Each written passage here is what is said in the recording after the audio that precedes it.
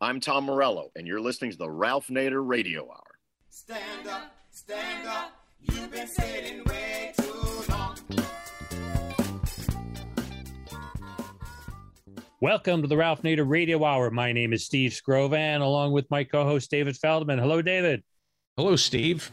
Good to have you here as always. And it's also good to have the man of the hour, Ralph Nader. Hello, Ralph. Hi, everybody. This is the 3 weeks of January 6 hearings by the House Committee. There's going to be a lot of people watching it on TV, starting 8 o'clock Eastern Standard Time, 8 p.m. You know, they're going for the prime time so we can see what the facts are and what happened and what they intended to do on January 6th. And that's why, before we get to our featured guest this week, we've invited our resident constitutional scholar, Bruce Fine, to give us his take on those upcoming January 6th committee hearings in prime time. Bruce has an article coming out in The Hill about why the committee has not subpoenaed Donald Trump or Mike Pence. Welcome back, Bruce. Well, thank you for inviting me. So tell us what's going on here. Well, a little bit of history here. The United States Supreme Court for at least a century has sustained what's called the inherent contempt power of Congress. It means that the Congress can summarily detain or fine a witness who refuses to testify or supply documents in response to a subpoena. And the need for such summary authority is the fact that justice is lead-footed. We know in politics time is everything. If you let the judicial process run out, most of the time the information becomes stale and is not useful politically. And here we have the January 6th committee, perhaps involved in the greatest, most important investigation in the history of the United States, something that dwarfs even Watergate, because we have credible evidence that there was an attempt, open and notorious, to prevent the peaceful transfer of presidential power for the first time in over 2 centuries. And this wasn't just by false pretenses, this by use of force and violence that eventuated in several killings and certain numerous criminal prosecutions, most of them successful, and guilty pleas, literally hundreds. And so we need to remember as well, this wasn't violence that erupted because there weren't peaceful avenues of redress. The Trump people had brought over 50 lawsuits, lost all of them. They had the opportunity, and I witnessed them on half a dozen occasions or more, to protest peacefully with signs or whatever in front of the Capitol for whatever reason they wanted. So this clearly was an attempt to basically abandon the rule of law and go back to the law of the jungle, things that we would expect in Red Square, Tiananmen Square. So that's what makes this such an important hearing. 2 things. 1, establishing a foundation for disqualifying candidates in 2024, including Mr. Trump, for having participated in insurrection against the Constitution of the United States after having taken an oath to uphold and defend it. And secondly, it's important to reconsider the Electoral Count Act that tries to prevent any further effort or argument that the vice president has more than a ministerial duty when the state certified electoral votes are counted. And what is very mystifying is that the Congress here, the committee, has not used this contempt power. They run to court, takes too long. They submit criminal prosecutions to the Justice Department that wouldn't conclude before the time for disclosing the report ends. They haven't even sought to subpoena and obtain the evidence from Mr. Trump and Mr. Pence. And you got to ask, well, why is such an important and central and definitive authority going unused? And all I can conclude is that these members feel, oh, well, what happens if we lose control of Congress? Then they'll turn the tables on us and try to get our testimony or Biden or something else after he leaves office. They're very timid. They view now discretion the better part of valor. And so they're basically forfeiting or surrendering their authority really to protect themselves down the road, which is really, to my view, quite contemptible. Bruce, let me challenge that. I don't think the Democrats think they're ever going to be in a position where they try to initiate insurrection to overturn an election, and then so that the same tools will be used against them if they now subpoena Trump and Pence. I mean, it is true. They don't want to go after the Republicans in the White House for initiating war unconstitutionally, like Republicans have, Bush and Cheney in Iraq, because they initiate armed conflict out of the White House too, and they don't want to set a precedent where it can be used against them. But surely no one on the committee thinks that they're going to be in a position that the Republicans were on January 6th, where they took off trying to violently stop an election. There's got to be another reason why they are not subpoenaing Trump and Pence. One reason may be the Watergate Committee didn't subpoena Nixon. Well, they may have. Ultimately, the House Judiciary Committee did subpoena Nixon on 4 occasions and voted an article of impeachment against him without going to court. But I want to go back to your point, which I'm not disputing on its facts, but I think I was inartful in explaining that what I think is the mindset of the Democrats. They understand, because Congress doesn't work, according to strict precedents and how lawyers at Harvard Law School would reason, that we set the precedent that we're going to actually subpoena a president, a vice president, whether it relates to insurrection or otherwise. Don't worry, the Republicans will not be restrained in saying, well, this isn't insurrection, and so you only did it for insurrection, and therefore we're going to forego it. That's not how politics works, I don't think. Not in my experience, been around 50 years. They will expand and say, okay, you went after Pence and Trump for any reason, we'll go after Biden. Be Hunter Biden or anyway, there'll be something they'll make up. You got to remember, we're dealing with very unscrupulous people who have no principles whatsoever. So I don't think the Democrats are thinking, oh, the Republicans will restrain themselves. They'll only come after us if we're going to do insurrection, and we're not going to do that. They understand that that's not a limitation that the Republicans won't honor in the drop of a hat. Well, let's look at the precedents here. Nixon defied 4 subpoenas, but not personally. They weren't going to personally subpoena him. They wanted certain information. Isn't that correct? Well, it's true that they wanted the documents, but the documents were tapes that were virtually the same as incriminating information. Those were tapes, documents where he was speaking directly. It was as though they had him under oath. They didn't want to subpoena him to go up before the Watergate Committee, correct? Well, they didn't have to go that far. I mean, obviously, it's not the first thing you necessarily do. Well, that's one of my points. The second point, during the first and second impeachment trials of Trump, they never subpoenaed Trump to show up to the congressional committees. So they're bound by their own refusal to do that during the Watergate investigation and during the 2 Trump impeachments. So it goes deeper. They just don't want to haul up the 2 main witnesses to the January 6th insurrection, Donald Trump and Pence. That's the real reason, don't you think? Well, yes, but I do think that the underlying fear is that, well, who knows what's going to happen in the future? We don't want to, they're all inside of a club, right? They're inside the club of the Mandarin class, the power elite.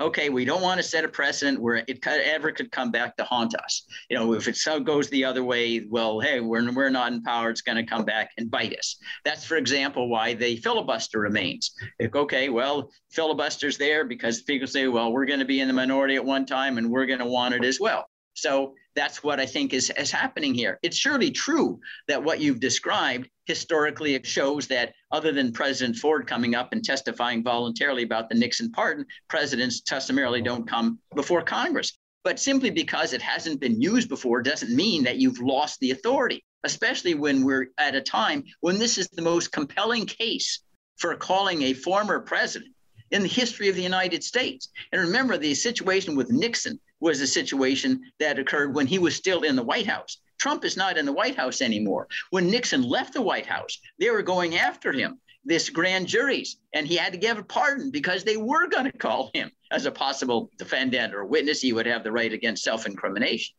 What about this? Let's assume the House committee under Chairman Benny Thompson from Mississippi subpoenaed Trump and Pence. What would Trump-Pence do, you think? Well, given the context now, they would probably defy it. And then I would believe that they could properly be summarily held in contempt, detained and fined. And that may cause them to try to say that, well, they're the victim of a witch hunt. But the evidence that will come forth is, listen, if you don't have anything to hide, why don't you testify? What is it? Are you a criminal invoking the Fifth Amendment privilege here?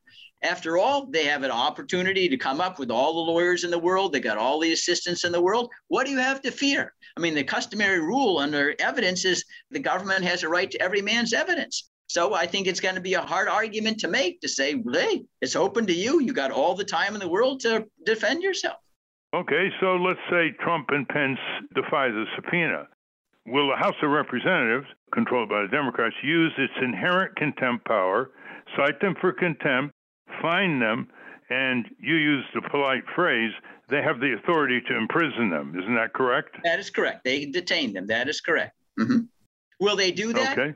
Well, they could, but an alternate kind of sanction could say, all right, because this is a civil case, a civil investigation, not criminal, that you can draw what's called negative inferences from refusal to testify when, if they had exculpatory evidence, they would be the first ones to run up there.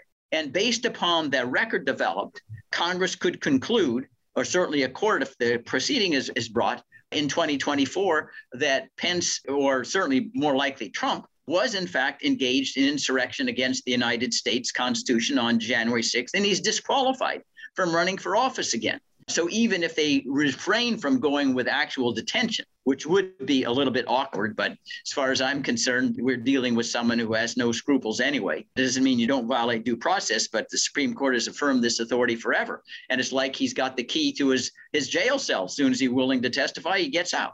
But I do think the more likely possibility is that they could use the defiance to establish a case that under the Section 3 of the 14th Amendment, he's disqualified from office in 2024 or in any other time period.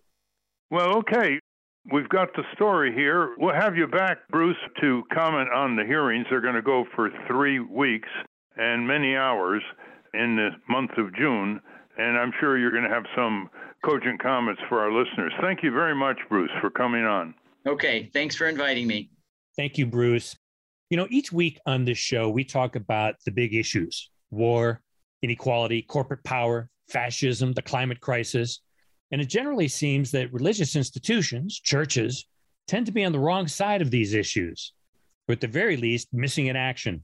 In fact, Christian nationalism has been cited by a number of our guests, including Colonel Lawrence Wilkerson and Chris Hedges, as being the root of the problem, the organized force that brought us 2 of the most destructive presidents in American history, George W. Bush and Donald Trump, to power in the White House. Are America's churches leading us toward theocracy, or will they stand up for the separation of church and state?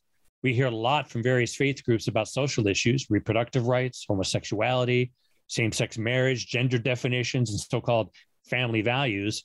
But where are they on economic issues, poverty, military spending, taxing the wealthy, and the existential threat posed by our continued addiction to fossil fuels?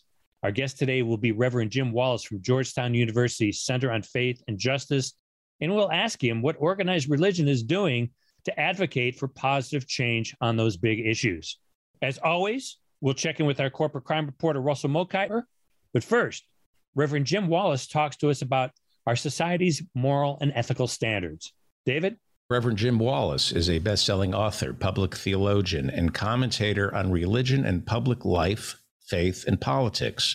Reverend Wallis is the leader of the Center on Faith and Justice in the Georgetown University McCourt School of Public Policy, and he is the founder and ambassador of Sojourners, a progressive Christian grassroots movement that advocates spirituality and social change in America. He is also the author of God's Politics: Why the Right Gets It Wrong and the Left Doesn't Get It. Welcome to the Ralph Nader Radio Hour, Reverend Jim Wallis. Thank you very much. Glad to be here. Welcome indeed, Jim. I've expressed a long-time concern that what are called the norms and mores of a society have been seriously eroding, and the forces usually to sustain them and support them and elaborate their importance have often come from organized religion. The churches that led the way, among others, for the civil rights movement and the abolition of slavery are case in point. I want to ask you, as you know, politicians today are able to say things and do things that would have terminated their career only 30 years ago. You can just look at what caused Gary Hart to drop from the presidential contest compared to what Trump said on many occasions, and nothing happened. He just continued to run and get his votes. Why do you think the churches are not in a situation that they used to be years ago? Is it because the press isn't reporting what they're doing, or is it because they're compromised? The last conversation I had with the head of the National Council of Churches, which was several years ago, he told me quite candidly that the council is neutralized by the opposition of the evangelical members, the Baptist Church, in the National Council. So they just agreed to be neutral and not to stand up, for example, against criminal wars of aggression, political corruption, destruction of the social safety net. So is it the lack of media coverage of this, or is it the growing timidity or compromising their own convictions by the institutions of the church? Well, the problem is not the churches or even evangelicals. The problem is white Christians, white churches, and white evangelicals. Even evangelicals, Black and Hispanic evangelicals, are very different than white evangelicals. To put it bluntly, in the phrase white Christian, the adjective determines the noun. Christians are more white than Christian, more white than evangelical. We face a crisis in democracy, which is what you've been fighting for all your years. And we face right now a test of democracy, but also a test of faith. There is white Christian nationalism. White Christian nationalism is the principal obstacle to democracy, the principal threat. Now, I had evangelical leaders call me after the Capitol insurrection, agonizing that some of their white evangelicals were inside. So we're facing a real crisis here. It's a crisis for democracy, but it's also a crisis for faith. Where faith comes down on one side or the other in terms of democracy is going to be key to the authenticity of faith, and I would say to whether the next generation ever comes to church. So basically, this is a problem defined by white Christian nationalism, I'll name it as that now, and the gospel. I mean, people, when I was 16, growing up in the churches, and I was in Detroit, and they refused to deal with racism. So I literally left my faith because of the failure of the church. But in my years in organizing in the student movement, I came around to finally read Jesus, which I hadn't heard much of in my church. And I found Jesus to be the more radical and revolutionary, you might say, than Ho Chi Minh, Karl Marx, and Che Guevara. So I signed on to be a Jesus follower, and I still am after all these years. So the message is the right message, but it gets dominated by the culture of, right now, I call it white Christian nationalism.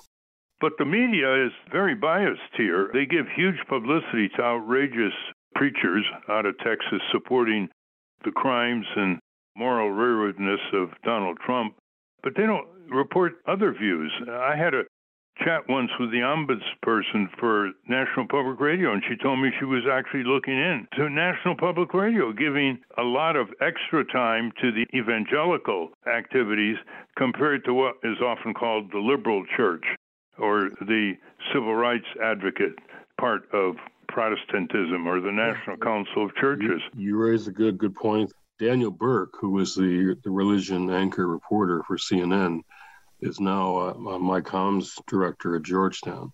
And he got tired of writing stories about Jerry Falwell Jr.'s affairs. And so he came over to us. I think there's a number of factors here. One is I have fought my life against religious fundamentalism. You know that all these years. But there's also a kind of secular fundamentalism that is on the left in parts of it and in the media parts of it, where they only are interested in the Jerry Falwells and Pat Robertsons and the far right, and don't report all the people every single day in our neighborhoods and cities who keep things together. Catholic sisters, for example, the glue in many neighborhoods around the country. Black churches are places where communities are allowed to survive. So there is a lot of work going on in the name of the gospel that I support, but the media doesn't cover that well. The media doesn't know religion very well, and it falls into the binary categories of left and right. So I'll never agree to be religious left in contrast to the religious right, because we shouldn't fall into those categories. We shouldn't be, I say don't go left, don't go right, go deeper. What does that mean? Deeper into our own faith, our own traditions. I'm at Georgetown now. I'm not a Catholic or a Jesuit, but those values are very core. Catholic social teaching, what they call the common good. What the common good is what you've, Ralph, fought for your whole life. This notion of the public, the common good. What are the ethics of the common good? That's deep in the heart of Catholic social teaching.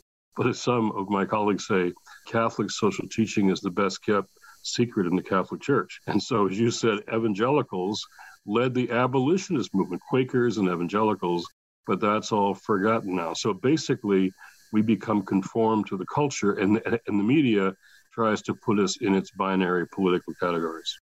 I think the media is even worse than what we've been describing. The Poor People's Campaign, which before COVID went into one city after another. This is a faith-led activist group that advocates for the alleviation of poverty and other deprivations of tens of millions of people in this country. And one of its leaders is the Reverend Barber from North Carolina. Yeah. And they would go into one city after another, peaceably marching, having all the permits, no media coverage. They arrived to Washington, no media coverage. So I arranged a meeting with the managing editor of the Washington Post to question, why is there no media coverage? And, you know, they were very embarrassed. There was no media coverage because there was no violence. There was no throwing things around. It was a quiet, dignified march, and they got rewarded by being excluded from the media. So isn't that part of the problem, Jim? William Barber is a dear friend and ally. Yeah, the media likes confrontation and conflict. And so that's true. That's what they always are looking for. And I think, though, we're going to be facing some real deadlines now up ahead. And I think we're going to be calling for pulpit tests, if you will, pulpit tests of whether people are going to speak against the kind of anti-democratic movements that have taken their hold in the churches. I did a MSNBC show last week about this guy, Greg Locke is his name. He's a megachurch pastor in Tennessee, came to the insurrection, and he's calling Democrats demons who should leave his church. In a democracy, you've got to call fellow citizens neighbors, even if they're opponents or adversaries. By calling people demons, he's giving a license to kill. And he's actually saying the insurrection, you haven't seen anything yet, he said. So this kind of preaching has to be called out. And I think we're engaged at this new Georgetown Center, not only with the students, we were a tremendous response from students. We had Jamie Raskin came a couple weeks ago. We had, Raphael Warnock come, Eddie Glaude come. Tremendous interest in students, whether they're practicing religion or not, for the kind of faith that speaks the truth to power. And that's what we're going to have to do in these days ahead. I think a critical date is going to be January 20th, 2025, at the inauguration of whoever emerges as the president after that election, because the people who say the last election was stolen, they know that's not true, are really trying to steal the next two: voter suppression, gerrymandering, all the rest. So there's a crisis of democracy, I think, unlike any time that we've seen. And faith, history is going to record how faith stood. So I hope the media covers not just the Trumpite evangelicals who are loud and are threatening violence, inciting racism, and encouraging fear. Fear leads to hate, leads to violence. Fundamentalisms in Judaism, Christianity, Islam, there are fundamentalisms that always are religions of power and control. They use fear, leads to hate, leads to violence. On the other hand, the gospel calls us together in a common good. And I think that's going to be a decisive test of faith as well as democracy in these next few years ahead. Well, in the past, faith-led movements for justice and peace used nonviolent, open civil disobedience. Mm-hmm. And that's not happening now. When I interviewed the late Reverend William Sloane Coffin, it was really the last interview he gave. And the war in Iraq was exploding, and all the criminal wars of aggression by Bush and Cheney were underway. I asked him, what would you do? And he said, nonviolent civil disobedience in congressional offices on Capitol Hill. Mm-hmm. You don't see that anymore. You don't even see it outside. There's a passivity, a lethargy, a sense of resignation, a sense of futility that pervades faith-based movements. There really is a difference in the black churches and white churches here. And a number of us, Bill Coffin was a friend of mine as well. And I've been arrested 20 to 25 times. My students always ask me how many times. And leading up to the war in Iraq, we had significant opposition to the war in Iraq from the church side. Even denominations, even the Pope came out against the war in Iraq. First time we had such opposition to a war before it started. And we lost. We lost that battle and lost that debate. So there is a confrontation that has always been made, faith to power, telling the truth to power, that goes back a long way, but is still active. It's still going on. Civil disobedience still occurs. I think more of that is going to occur in these next few years. I mean, we have a battle. There's a god in the Bible in Leviticus called Moloch. Gary Wills talked about this after Sandy Hook. Moloch was the god who demanded the sacrifice of children. Moloch is now our guns. I've got a call this afternoon with faith leaders across the country, Christian, Jewish, Black church, Islamic, all of us. There will be a strong statement made about guns from this group. We'll be in Washington next week. And I know in the days ahead, I can just predict there's going to be civil disobedience by people of faith around the issue of guns. So I think the tests for us right now lie ahead. I've been a part of those movements. In fact, one story that never came out in the press because we succeeded. We threatened civil disobedience in every congressional office if Ronald Reagan invaded Nicaragua. We had 80,000 people who signed a pledge of resistance to do that. And it was a significant factor that deterred the invasion of Nicaragua by the Reagan administration. So that has happened before. It's going to happen again. Let's broaden the focus here on corporate power. And throughout history, over 2,000 years, every major religion warned its adherents not to give too much power to the merchant class, because the merchant class was singularly focused on money, on profits, and they would run roughshod on far more important humane values in their quest for gold. Now we have the greatest level of corporate supremacy in our entire history. The corporations are strategically planning almost everything that you can call organized society. They're planning our tax system, and they're heavy into the elections. They're heavy into distorting public budgets to corporate welfare. They love the military budget and work hard to expand it so it's over half of the entire federal government's discretionary budget, and it's unaudited. They have had a pernicious influence on the food, the processed foods, the use of land, the exploitation of the commons, the public lands, the environment. You name it, they're there. They're even raising our children more and more hours per day while they look at the screens. Now, you have two sons, and you spent 22 years managing Little League. Are you concerned, as I am and others, about the hijacking of these children, bypassing their parental guidance and control, and exploiting them for 6 to 8 hours a day on the iPhone? And when they're not looking at the iPhone, they're listening to corporate direct marketing to kids, which once was taboo, selling them violent programs, junk food and drink, which damages their health in a whole variety of documented ways. Do you see organized religion making that a priority? Because whenever commercialism dominates civic values, that's almost a sure sign of concentrated, authoritarian, dominated societies and the decay of our humane culture.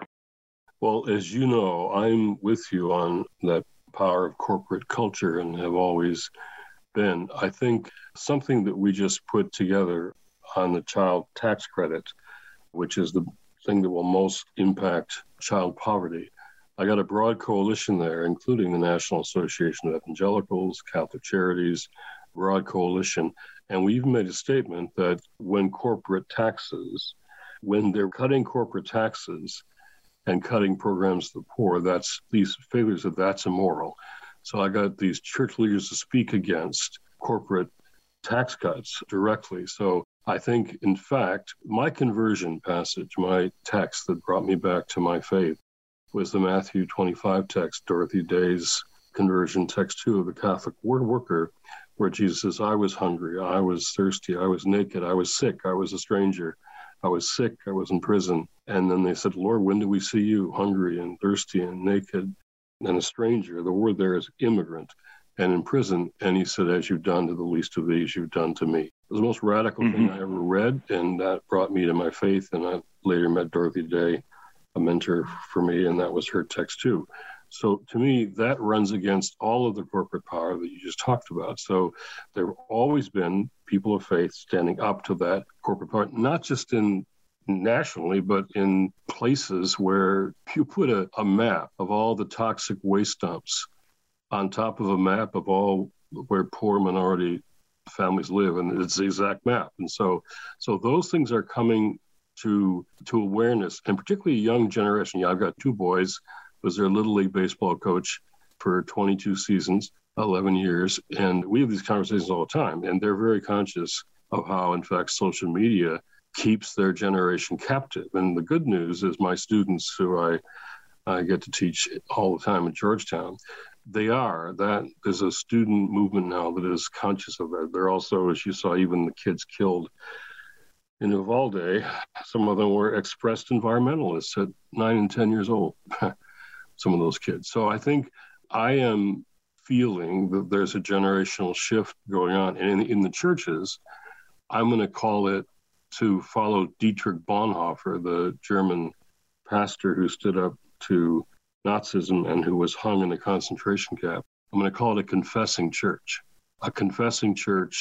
confessing Christ over and against the German church, over and against the white Christian nationalist church. And I'm going to call this a remnant church, a confessing remnant church, where a critical minority of white young believers are joining with Black and brown church leaders to literally create a new American church. In this new role at Georgetown, I have an Academy of Faith and Justice, and we're having our first week in about 2 weeks. And they're all seminarians from all kinds of seminaries, young pastors. And the subtitle of it is Academy of Faith and Justice, subtitle, Training the Leaders for a New American Church, which we literally need a new American church. So all those things are the context in which corporate power is the context in which faith has to be lived. I mean, it's all from the Bible. I mean, Timothy says, the love of money is the root of all evil. That's a pretty radical statement. The love of money, the corporate world, is the root of all evil. And so that's, in fact, the case with our social media. It's the algorithms of profit which are leading to all of this. I tell social media people, you got to understand the algorithms of racism, the way that Zuckerberg and Facebook draw people to themselves. They use algorithms of selfishness, not algorithms of the common good. So there's an ethics issue underneath all of this. We're talking with Jim Wallis, author, theologian, civic activist of many decades. Jim, these people have to be called out by name. I think one of the problems why faith-based justice and peace movements don't get enough attention is they don't call people out by name, these corporations. Tim Cook of Apple controls his board of directors. He arranged for a compensation package this year that comes down to $825 a minute, $50,000 an hour, 40-hour a week, 50 weeks a year. And his workers are making, they just got a raise to $20, maybe to $22. They were working for $17 an hour. Now, as a civic leader, how would you call out, if you wish to call out, somebody like Tim Cook of Apple, who is supervising 1 million serf workers in China, who is miserly as a corporation and as a billionaire, who doesn't spend money to recycle and detoxify the used up products that he sold, and he is considered a leading corporate manifestation of modern technology and is very little criticized. What would you say? Well, I actually called out those people once at Davos. They had me come and speak, and he was in the room. They're all in the room. And I said, when the contrast between corporate EO salaries and average workers went from 25, 30 to 1, which is still is the case in parts of Europe and Japan, to like 500 to 1, I said, theologically, religiously, there is no justification for that, and that's a sin. Corporate salaries of that level are a sin. I said it at Davos. So I think that has to be called out, and it has to be called out by name. And I think if the gospel is going to be respected by a new generation of young people, many of them don't practice religion. They're in the category of the nuns, the none of the aboves. They check that affiliation of their religious identity, none of the above. I love the nuns because they're calling out the right stuff, and they respect religion when it calls out the right stuff. So they're flooding classes and these events, because until we call out sin, and I did a whole book, as you probably know, called America's Original Sin, on, in fact, the racialized slavery from the beginning. It was a founding feature of this country from the start. And it's all corporate and government policy. My dad came back from World War II on a Navy ship in the Pacific, and we got an FHA loan for our first house, a GI Bill for his education, and the government made my family with housing and education middle class. That's what it means to be middle class. My government made us middle class.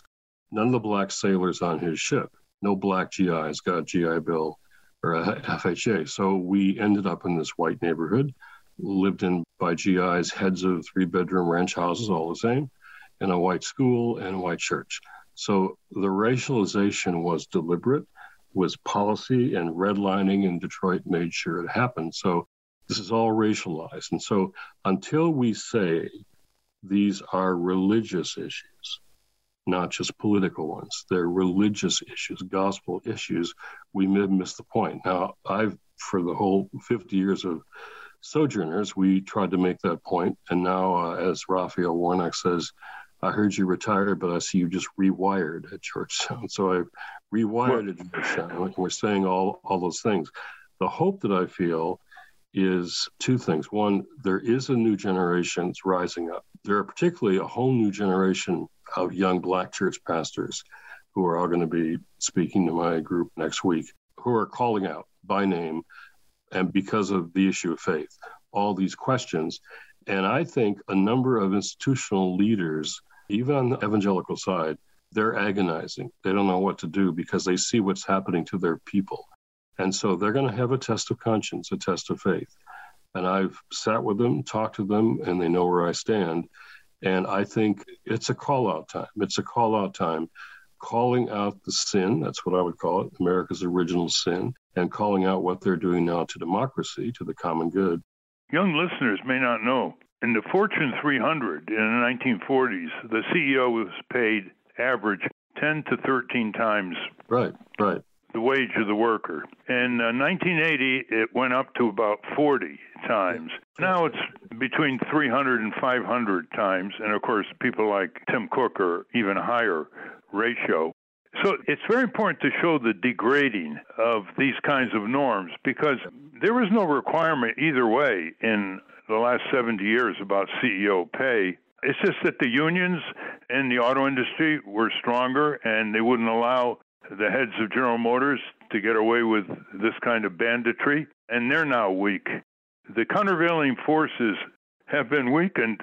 Consumer groups, poverty groups, they've been weakened vis-a-vis the ascendancy of corporate power, enhanced, of course, by the internet and by all these technological manipulations and controls. You put out, as head of a coalition of Christian leaders in late May, there was a full-page ad in Political Magazine to extend the child tax credit, which expired, I believe, at the end of January. It was about average $300 and went to about 60 million children, regardless of the political labeling of their parents. But in reading the press conference, you didn't call out the main reason why it was not extended, which is the Republicans in Congress. Is there a limitation on who you call out when it comes to fingering who the real opponent is in Congress and who refused to extend it, the child tax credit, which reduced child poverty considerably, as you put out in your press release? Well, I have never hesitated to call out Republicans. And right now, the whole stopping of what we were going to do there, which the child CTC, was all done by Republicans. Time and time again. We've got to call and I don't know the press in the ad, we talked about why the child tax credit, when it was in the Reconstruction package, reduced child poverty by 46% in that year. And then that dissipated. It expired. And no stories, no conversation, no media coverage of the families, how their poverty rose again because of Republicans blocking the child tax credit. I've called out Manchin. It's not just Republicans, it's Manchin, 2 Democrats. The Democrats could pass the child tax credit just with Democratic votes, were it not for Joe Manchin. So I'm calling him out. I'm calling him out again. Joe Manchin is responsible for child poverty in this country, period. And what's happening in West Virginia, white Appalachian kids are suffering because of Joe Manchin, Senator Joe Manchin. I've called him out. I'll call him out again. So we are calling Republicans out. Right now, it is Republicans who are preventing gun safety. Republicans have blood on their hands. Let me be blunt. The Republican senators have blood on their hands. They are responsible for the kids killed in Uvalde, responsible for grandmothers shot in Buffalo. We would have gun safety tomorrow, were it not for Republicans. Republicans have blood on their hands. And we've got to say that again and again and again. And so we've got to call for the right things, we believe, in the statement we'll talk about today on this call with faith. Leaders will say what we're for, the obvious, common sense gun safety laws that are necessary to keep our kids from being killed. But we got to say who we're against, who is blocking this, who is responsible for it. So I've done that most of my life and will continue to at Georgetown. We've even got a better platform to do it. And I think there's a new generation rising up who is willing to do that. And unless you say who is responsible for this, you can't just say this is wrong. So I'll call out those Republicans, and I'll call out Joe Manchin in particular. Joe, I'm calling you out. And one last suggestion before we let you go, Jim Wallis, and we want you to tell our listeners how they can connect with you as well. Some of us are very concerned about what these corporations are doing that they never dared to do a few decades ago, and that exploit children. What's the prospect of something major being organized on this, which I think you will get a lot of conservative and liberal parents behind this effort as they're losing control of their children? Well, it's interesting that many of these corporate executives in Silicon Valley don't let their kids watch the screens. Yes, exactly. I'll call out Zuckerberg here and Facebook for being responsible for increasing suicide rates among young teenage girls. That's a fact. The data shows that. They've taken no responsibility for it. We had this conversation last night in my house. I've got 2 boys, one finished college and one is a freshman in college. And we have these conversations all the time. In fact, I overheard my older son talk to the 12-year-old brother of my son's fiance, warning him about social media. So there's a whole conversation that has to take place among young people themselves. I see it happening, but in fact, I said last night in our family conversation, the only way to deal, you can't regulate these big internet corporations. You have to break them up. So my son's actually working at DOJ and antitrust before he goes to law school. You've got to break up these corporations, and how, that's a whole conversation I'd love to have with you sometime. But these corporations are, in fact, when you see kids, a lot of kids sitting in a room together and not even any of them talking to each other, but just all looking at their phones. How many parents don't know how to have conversations at night with their kids over dinner because they're all looking at their phones? And it all is based on these algorithms I talked about before, which are nothing but profit algorithms. I mean, Facebook is living with the love of money, this root of all evil. Their algorithms are profitable. And there wouldn't have been I'll just say bluntly, there wouldn't have been January 6th without Facebook. Wouldn't have happened. All that was out there, all the Proud Boys, all those folks were out there, but Facebook let them get organized.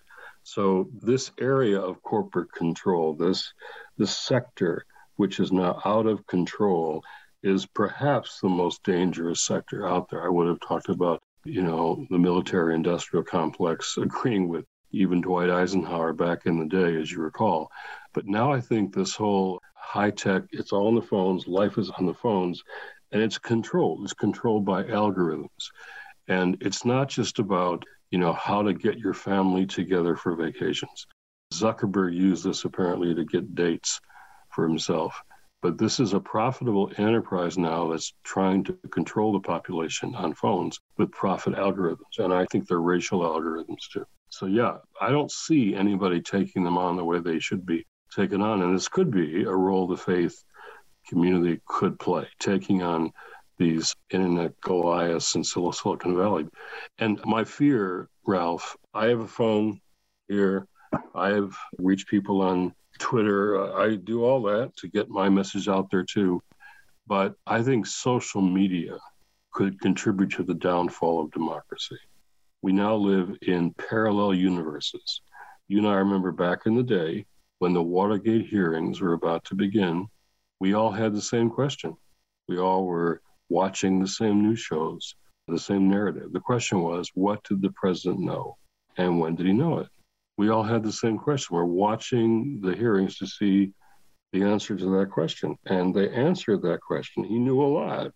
And he tried to cover it up in the tapes. And Republicans went to him and said, you have to resign, Nixon. Now, a whole lot of the country won't even watch these things. We'll say the whole thing is fake news. Anything that's in the New York Times or Washington Post or on any cable networks, will say is fake news. We live in parallel universes where people aren't agreeing on any of the facts, any of the narrative. That scares me more than anything else. People who are only participating in their own websites and their conspiracies and all of that.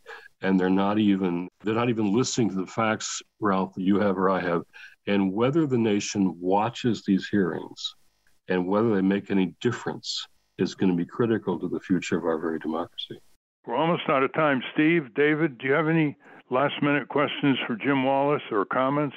Yes, I do. Reverend Wallis, doesn't organized religion have the same DNA as the modern corporation? They're both top-down authoritarian institutions that tend to preference their own survival and the ability to make money over either their flock or their customers. How do you expect organized religion to fight corporate power when they're so simpatico? Well, when I was 16, I gave up faith because of the failings of the church. And I went to university and became involved in the student movements in my time. And I found that I was reading all of my, like we all were. I was a Marxist one day, anarchist the next day. I was reading all that stuff. And then I came back to Jesus. And I got converted to be a disciple of Jesus. So all you say about the institutions is real. Every single renewal, revival movement since Constantine, when the Roman Empire took over Christianity and made it a state religion, that's what institutionalized it all. Every revival movement since has been breaking from that corporate control and going back to the original message of the gospel. And the first 300 years of Christianity, which were very radical on economics, on war and peace, on bringing people together across lines of race and gender and class. We were very radical for 300 years, and we got taken over by the Roman Empire, literally. And so all the movements that I've been a part of, every revival movement, every charismatic renewal, every Catholic Sisters order, we've all been fighting that institutionalization and control of religion to go back to the original message of the original messenger. So that's what I'm still doing after all these years. So faith, in fact, I would say racialized fascism in this country that's growing needs churches to succeed. Racialized fascism needs churches to succeed. Conversely, only the churches could stop it. Conversely, only the churches. So I'm on the side of trying to stop it by calling institutionalized, carefully controlled, even corporate controlled churches back to their faith. It's reclaiming Jesus time. That's what I do. So, people who want to know more about what we're doing, it's very simple. It's faith and justice at georgetown.edu, faith and justice at georgetown.edu. You can see when Jamie Raskin's coming or Raphael Warnock. I preached in Raphael Warnock's Ebenezer Baptist Church where King was long before he was a senator. I love the fact that he's not a former pastor. He says, I'm a pastor who happens to be a senator. And so the faith of Ebenezer Baptist, I got kicked out of my little white church years ago as a teenager over the issue of race. and I got taken in by the black churches. So the black churches have always been my spiritual home. They are the most important church in this country, its history. They're the American church that has impacted the world more than any other church. They're not perfect. The black pastors always tell me to not be too easy on them because they get involved in the whole prosperity gospel crap, the American heresy of the prosperity gospel. That's a heresy. That's a sin. It's American, not Bible. But, I think that powerful role of the black church, which changes personal lives and neighborhoods and communities, that is a holistic message, I would say. That's impacted the world more than any white church in this country, period. So well said, Jim. David? Thank you, Reverend. I want to continue what you were just talking about, messaging. You mentioned earlier the far-right pastor, Greg Locke.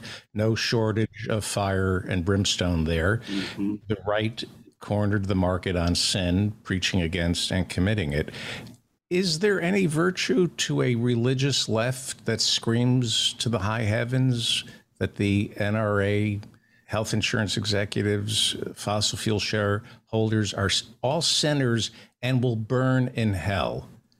Jeremiah Wright comes to mind, but he became a political liability for Obama. Would it backfire if we had a religious left that spewed the fire and brimstone of a Pastor Greg Locke?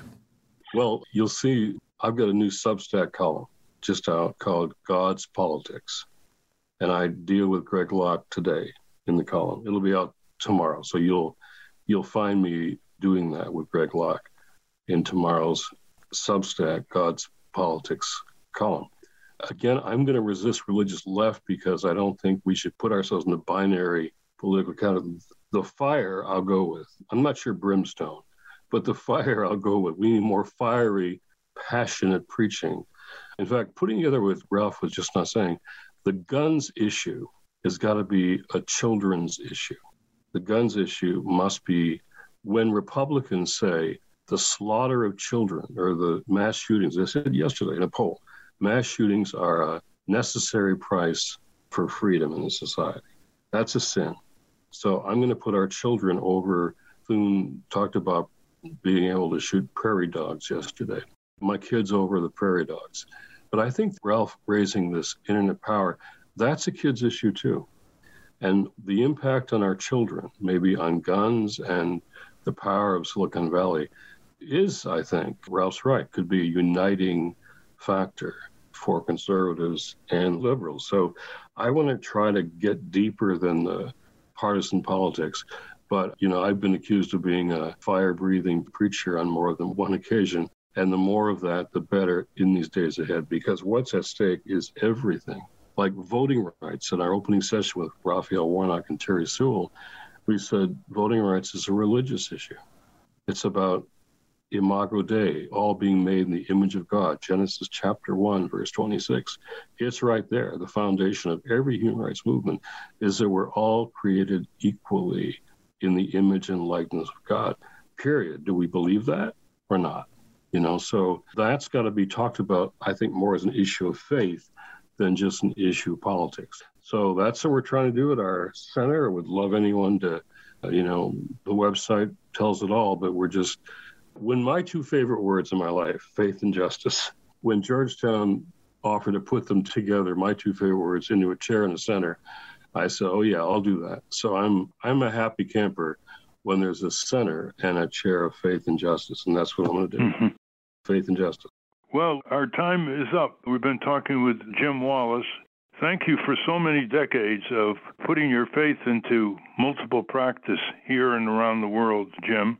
We look forward to reading more about your views, your coalition building, the growing support you have among young people. Thank you again for your great life's work, Jim, and the best is yet ahead. My blessing to be with all of you. Thanks. We've been speaking with Reverend Jim Wallis. We will link to his work at ralphnaderradiohour.com. Now let's check in with our corporate crime reporter, Russell Mokhiber.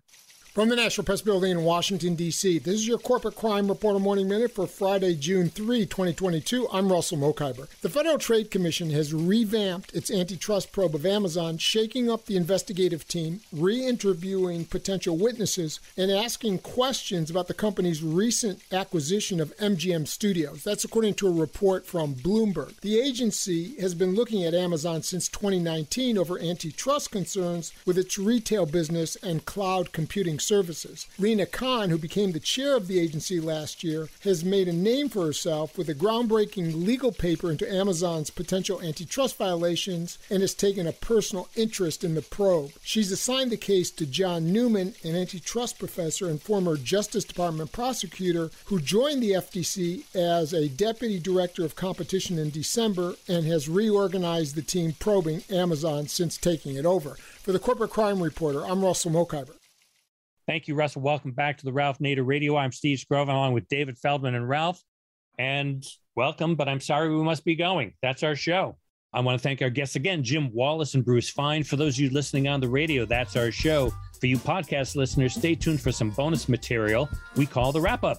A transcript of the show will appear on the Ralph Nader Radio Hour website soon after the episode is posted. Subscribe to us on our Ralph Nader Radio Hour YouTube channel. And for Ralph Nader's weekly column, you can get it free by going to nader.org. For more from Russell Mokhiber, go to corporatecrimereporter.com. The American Museum of Tort Law has gone virtual. Go to tortmuseum.org to explore the exhibits, take a virtual tour, and learn about iconic tort cases from history. And be sure to check out their online gift shop. You'll find books, posters, and flaming Pinto magnets and mugs for all the tort fans in your life. That's at store.tortmuseum.org. You should read Capitol Hill Citizen. The pilot issue is out. It's only $5 to cover the shipping. To order your copy, go to capitolhillcitizen.com. The producers of the Ralph Nader Radio Hour are Jimmy Lee Wirt and Matthew Marin. Our executive producer is Alan Minsky. Our theme music, Stand Up, Rise Up, was written and performed by Kemp Harris. Our proofreader is Elizabeth Solomon. Our associate producer is Hannah Feldman. Our social media manager is Stephen Wendt. Join us next week on the Ralph Nader Radio Hour. Thank you, Ralph. Thank you, everybody. And David was right. We've got hundreds of readers of the Capitol Hill Citizen who told us how much they enjoyed it and what a refreshing newspaper covering what isn't covered on Capitol Hill. So go to capitolhillcitizen.com for your copy. You know what's right and you know what's wrong. Rise up, down, let the system hold you down. Stand up, stand up. You've been sitting way too long. Stand up, oh you should. Step up, step up. I think that you should step up. Rise up and take on the power. Stand up, stand up. You've been sitting way too long. Stand up, oh stand up, step up, step up. You